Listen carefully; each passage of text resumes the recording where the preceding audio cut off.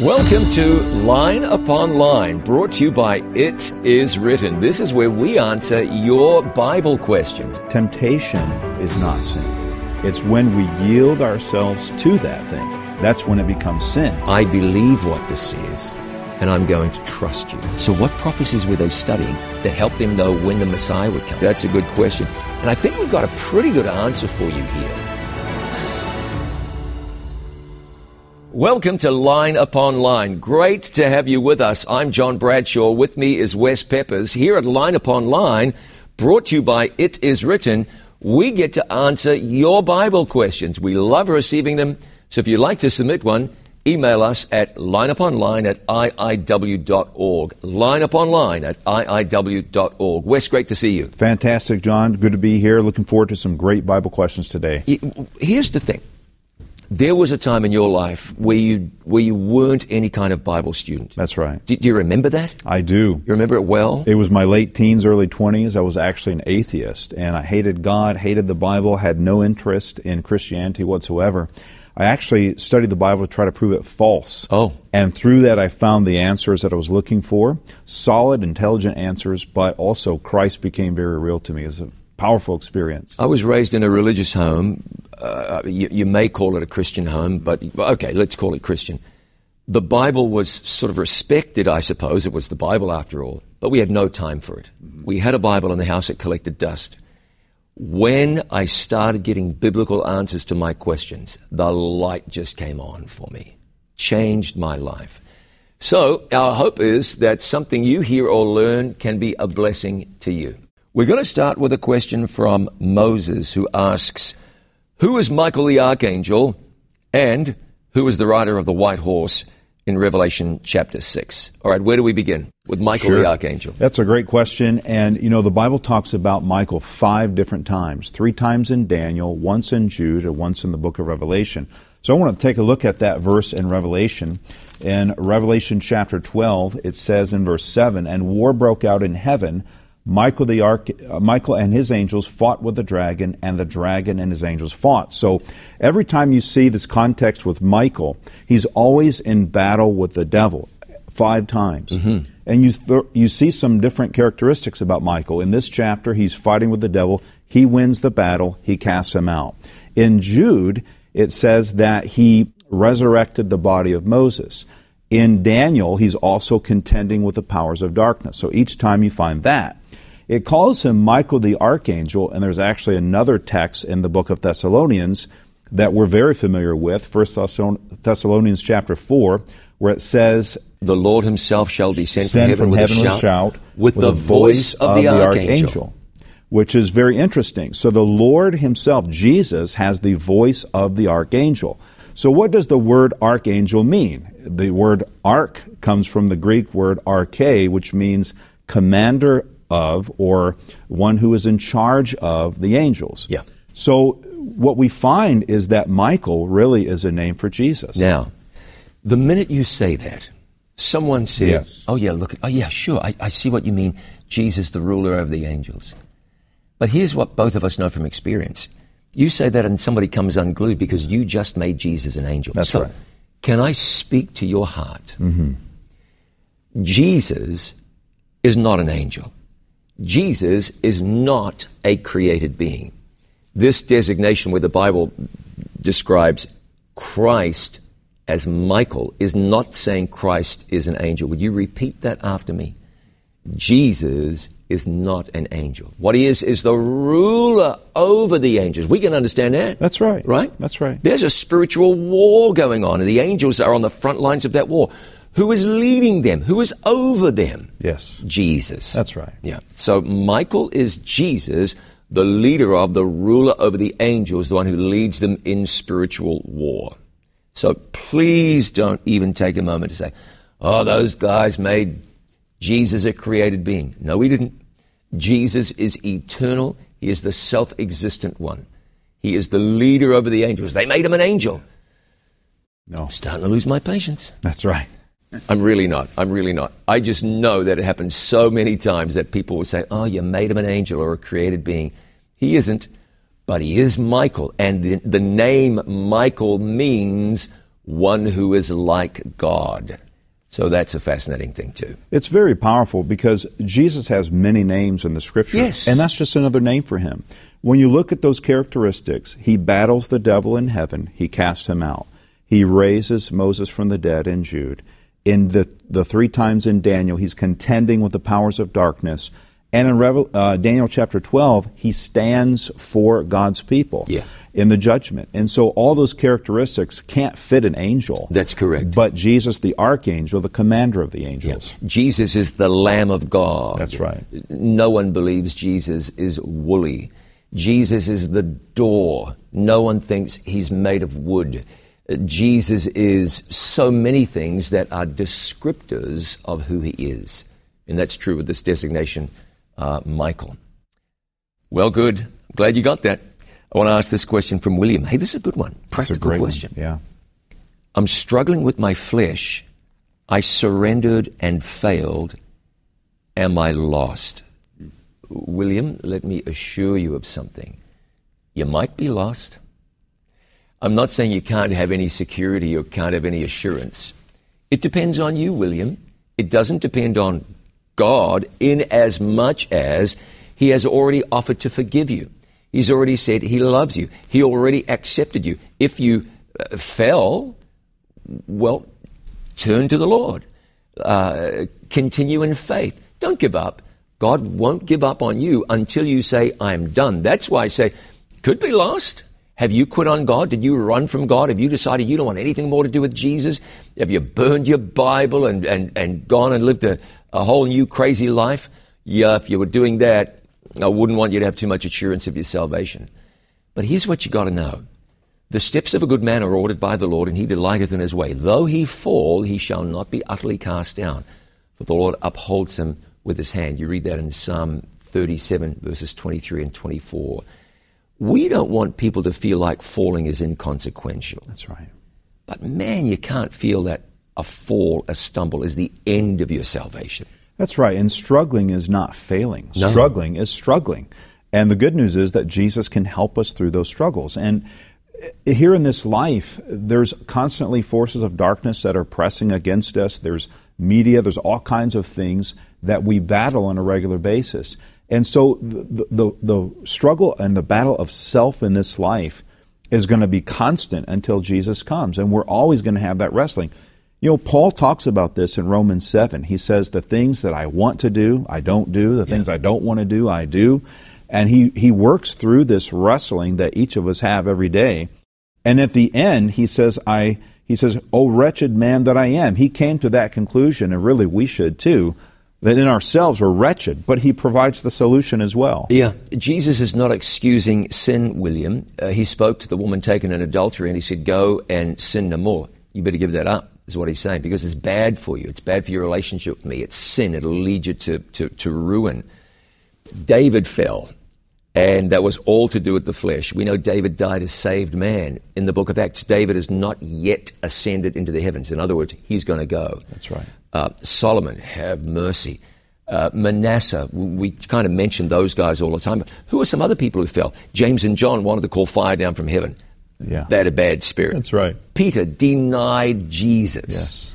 And went on to write a couple of books of the Bible. That's right. Absolutely. There is hope for you. I'm going to say it's up to you whether you're lost or not. But if you are sincere and you're sorry and you repented and you're hanging in there with Jesus in spite of yourself and you're growing, no. Banish that thought from your mind, man. Your salvation is based on your faith and trust in Jesus. You keep looking to Jesus, the author and the finisher of your faith. Allow him to work in you both to will and to do according to his good pleasure.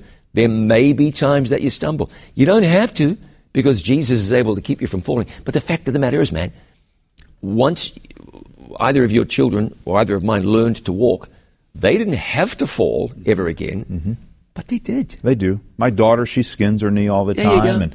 And I don't look down at her and say, hey, you skinned your knee, you should give up on walking. You should be done with that. Exactly. No, I pick her up. I put my arms around her. I love her. I put a little Band-Aid on that. I kiss her on the cheek. And I, tap her on the back, and off she goes, and she's happy again. And that's what God does for us, William. You've got to know that. I think of what Paul says here. He says, "O wretched man that I am, who will deliver me from this body of death? I thank God through Jesus Christ our Lord." And Jesus is there. He can keep us from stumbling, but when we do stumble, He's our advocate, and He'll raise us back up every time. One of the great problems people have is they sin and then they get discouraged. That's right. Now I get it. You shouldn't sin and be encouraged that you sinned. Mm-hmm. But look away from yourself and look to heaven. Mm-hmm. Somebody once said the hardest battle anyone ever had to fight was the battle against self. That's right. I've heard people describe that as, oh, man, I took a second piece of chocolate cake or ate too much dessert. Oh, battle against self. Okay, fine. Some element of truth to that, maybe. But the greater battle against self, God doesn't love me. I'm lost. Because what you're doing is you're looking at yourself. You need to be looking at Jesus. It's worth spending the time on that question because that could be the difference between a happy life in Jesus and a miserable life outside of Jesus. That's exactly. William, hang in there. God is with you, not against you. Amen. Question for you, Wes from Dean. Are the 144,000 in Revelation a literal number, or is it a symbolic number? We could take forever on this. I don't think we need to. I don't think we need to, and the answer is, whether it's literal or symbolic, we want to be in that group. Amen. And, I think of Revelation 14, verse 1. John here sees, standing with the Lamb, the 144,000, they have the Father's name written on their foreheads, which means they have the character of God. And, that there's a lot of symbolism in the book of Revelation, and are there exactly 144,000? We don't know. It could be symbolic, but this is the group that will see Jesus come in the clouds of heaven. That's right. So the 144,000, that's the group of people saved and alive on earth when Jesus comes back, ready to meet Him. When we look in Revelation chapter 14, and I'm going to do that, we discover a lot of symbolism.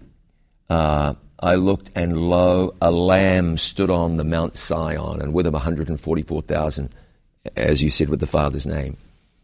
Did John in vision look and see a woolly lamb? Is that what he looked to see? No, it was Jesus, wasn't it? Yeah, that's right. Was Jesus really on Mount Zion? Well, we don't know, but he was certainly somewhere. Sure. It goes on to talk about these people being virgins, not defiled with women. So if it's a literal number, they must all be literal virgins. That's right. None of them would be parents. None of them would be married. You're looking for 144,000 celibate Jewish men. And that's why we would tend to think that the 144,000 number is symbolic as well. Now, if you fault me or Pastor Wes, no sweat. I don't think anybody's salvation depends on this. I really don't. The key is to understand who they are, and then to know that they have the Father's character reformed in their mind, and we want that, and we can have that. We can have that, and you can have that. So turn to Jesus. Ask Him to do a great work in you. Tell Him not to quit. Tell Him you won't be happy until He has completed all in you that can possibly be done and prepared you to stand on the circle of the earth on that great day when Jesus returns. We'll be back with more in a moment. Email us a question, lineuponline@iiw.org. With Wes Peppers, I'm John Bradshaw. More Line Upon Line in just a moment. He was raised in poverty, born into a life that was supposed to guarantee he didn't have a future. But when a young boy from Alabama moved with his family to Cleveland, Ohio, everything changed as Jesse Owens ran and jumped into the pages of history. Join me for Running the Race, the story of a young man who overcame impossible odds, winning 4 Olympic gold medals and delivering a knockout blow to Adolf Hitler's master race theories. The story of Jesse Owens' victories against all odds speak to the experience of salvation. All have sinned, and yet all may have everlasting life through faith in Jesus. Even when others say you don't deserve eternity, Jesus steps in to offer you everlasting life. Don't miss Running the Race, the inspiring story of improbable victories on the track, in life, and where it matters most. Running the Race, brought to you by It Is Written TV.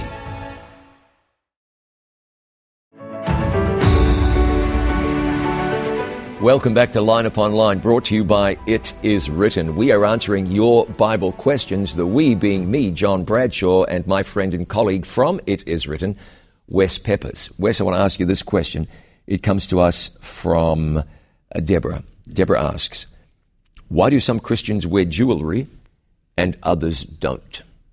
Well, that's a great question. There are a number of verses in the Bible that speak about this, and I think they're pretty clear. And there's some pieces that can go with that. But we're going to read this first verse, 1 Peter chapter 3, verse 3 and 4. It says, "Do not let your adornment be merely outward, arranging the hair, wearing gold, or putting on fine apparel.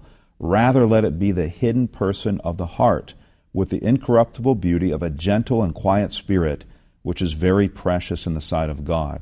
Okay, let me read this from 1 Timothy chapter 2, starting in verse 9.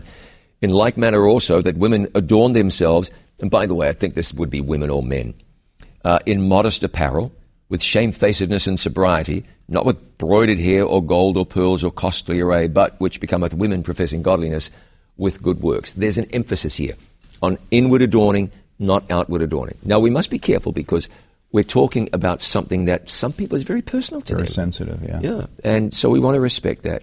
And the other thing is you start talking about jewelry.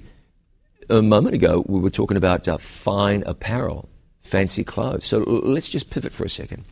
I would say that for some people I know, wearing a real expensive suit wouldn't be inappropriate. Maybe they move in certain circles. Maybe they got tons of money. Maybe they wouldn't really miss it. Maybe for them to show up at a function that they attend with high-end people in a suit they got from a department store just wouldn't be cool. That's right. I think so. Yeah. But for me, to wear a $2,500 suit would be wildly inappropriate. Mm-hmm. It would be way beyond my means. It just wouldn't look good. So some of this is a little relative, but we do need to say with hair, you got that figured out, no problem there. I got the solution solved. And me, I don't have much to worry about. Well, should I say I got a lot to worry about? You got to look good, but it can be overdone. Mm-hmm. It can just be overdone where it's clearly not for looking appropriate. It's become about show. That's right. So now, back to this. God wants us to adorn the heart, not the body. What do you say? I agree with that. And we think about, sometimes people wear things and they may wear jewelry or whatever and they get compliments. Yeah. But the reality is the compliment is about the thing rather than the person. That's what Peter and Paul are saying. Let those compliments be about the character of Jesus shining through us. And when I really think about this, God created us in a certain way. And when we are His, He calls us to live as He created us.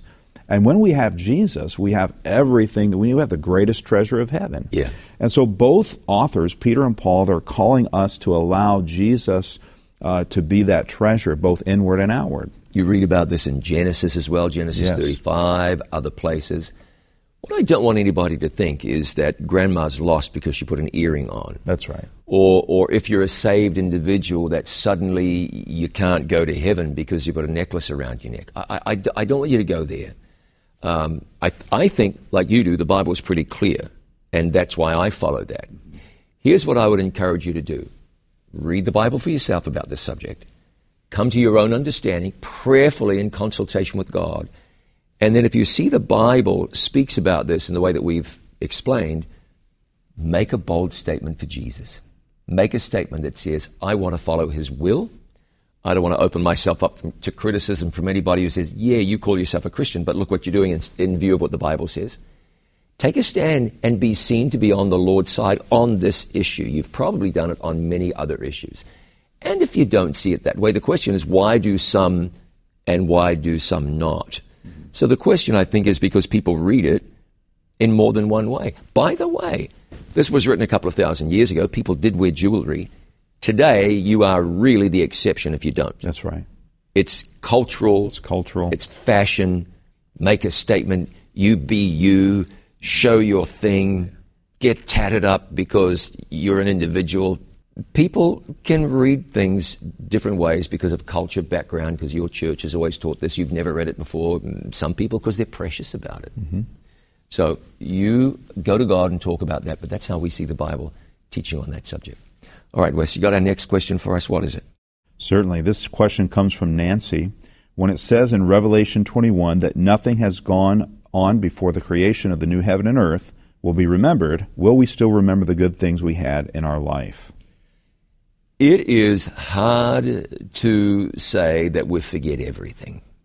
Hard to imagine. Jesus went to heaven, came back and recognized people and remembered what had gone on before. You might say that's different, and you might be right. But I don't know that we're going to get to heaven as though our brain has been removed and it's just this complete blank slate. Of course there'll be memories. Will you remember the bad stuff? I don't think so. I don't think so. Will you say it was such a tough life? No, I don't think so. Will people who were persecuted remember the hardship of all of that? I don't think so. One of the most remarkable things I've ever seen in my life, man. My wife delivers our first child. Never an easy process. Jacob is born. She goes through that whole difficult childbirth process. I catch the baby. I caught him. I held him. I was my son. Yeah. Great moment. We hand the baby to Mommy. She lays him on her chest. The pain is forgotten, man. Mm-hmm. Yeah. Just forgotten. I mean, it's not forgotten forever. You know, in that moment, here's the child. You're not thinking about the difficulty you went through, yes. At least not in that moment. Yes. I think heaven's going to be a little like that, don't you? I think so. And, you think about the hardest thing you've gone through in this life. The Bible talks about the tree of life, that the leaves were for the healing of the nations. And Paul says also in the book of Corinthians that we will know even as we're also known here. So there are many indications that we will know each other. We'll remember those wonderful memories. But I think that the greatest treasure is that the pain that we've experienced in this life, when we're standing in the presence of God, Pastor John, the love of God is going to so fill our hearts that pain is just going to wince away. Yeah. It's going to be gone. And the only scars that will remain will be those that Jesus has in His hands and in His feet. And so that'll be a great blessing. I think God's love will bring healing. We'll remember things of this life. We'll remember each other. But the pain and suffering we experience, it's just going to fade away into memory and in the presence of the goodness of God. Yeah, amen. Amen to that. Amen to that. Question here from Patricia. Why did God change Jacob's name to Israel? And by the way, we recently did an It Is Written program on this called Your New Name. So I'd encourage you to go to itiswritten.tv and go to the archive, hit the It Is Written program, and look up Your New Name. You'll like that program. It deals with this. All right, what's the answer? Why did God change His name? Well, because He had gotten victory. Yeah. And he had been a liar, a thief, not even a thief, but a deceiver, and he had been a thief in many aspects. Ripped off his brother, lied to his father, had to flee. His brother was ready to kill him. He lived in the wilderness. But in that time, he had an experience with God. He had a transforming conversion experience. He laid his head on the rock, and he saw the vision of Jesus as the ladder and the angels ascending and descending. And his life became transformed. But he still wrestled. Mm-hmm. And on his way back to meet his brother, he spends the night alone and he wrestles with God. Yes, literally. He wrestles all night long. And God gave him that new name as a symbol of being victorious in that, just that experience, that relationship with God. So the name Jacob means supplanter or deceiver. Mm-hmm. The name Israel means Prince of God.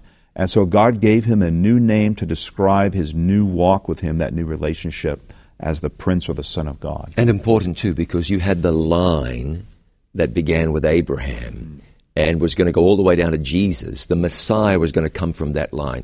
Abraham had some challenges. Isaac, too. Along comes Jacob. He's going to be an ancestor of Christ. The covenant promise is going to be fulfilled in him. I wonder... There were some people looking from afar and saying, that scoundrel.